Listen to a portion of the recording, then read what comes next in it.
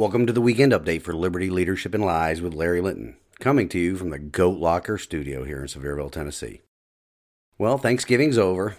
A lot of good food has been consumed and some weight has been gained. And for a brief moment in time, we all got to enjoy some fellowship and give thanks for the blessings in our lives. We do not have to think about how Brandon and his sidekick Heels Up and the new aristocracy, the media, and the Hollywood elite are ruining our republic. But only briefly, because it all flashes back to us when we go to fill up our cars, purchase groceries, or turn on the news. But on a much more positive note, my campaign received a huge endorsement this past week. The Restore Liberty organization endorsed my candidacy to represent Tennessee's House of Representatives 12th District.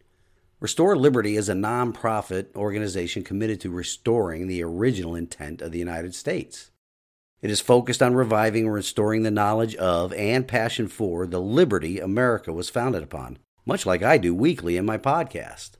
Restore Liberty is based on the ideas found within the Declaration of Constitutional Consent, which reestablishes the relationship between the free citizens of the states and the central government, denouncing the usurpations of their consent by the latter.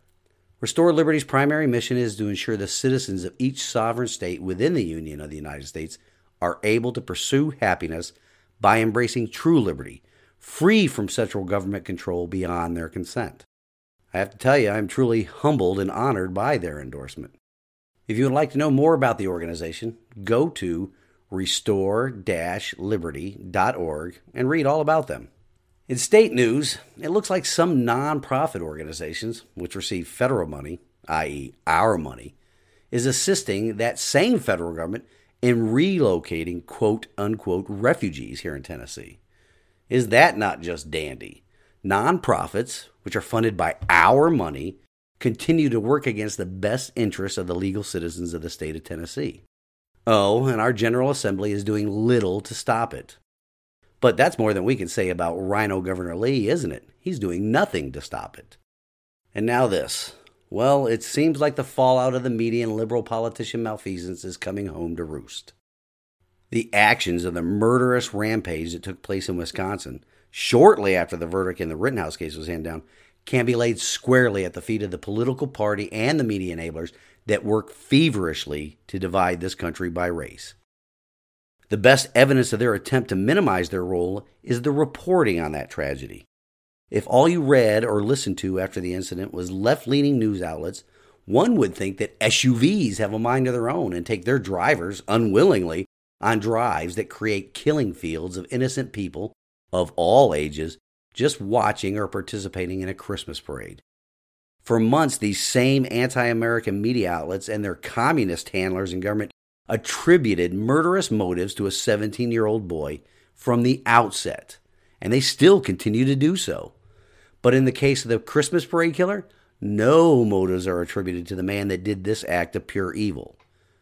By their actions in both cases, they continue to fan the flames of division in our republic, pitting American against American, all in their drive to keep us distracted from their actions. As I told the audience in last week's episode, never, ever forget what they did and are doing to that young man, Kyle. Add the Christmas parade killer to that list of something to never, ever forget. The media and new aristocracy bear all of the responsibility. They created the environment for these polar opposite situations to occur in our country. They create the conditions every day, all for one purpose. They need to be held responsible. And it is my prayer that someday they will be. If not here on earth, then when they go before the throne of God, who will tell them that He does not even know them. Until next week, this has been the weekend update of Liberty, Leadership, and Lies with Larry Linton. I pray you all have a wonderful weekend. Stand in the arena with me. Reveille, it's time to wake up.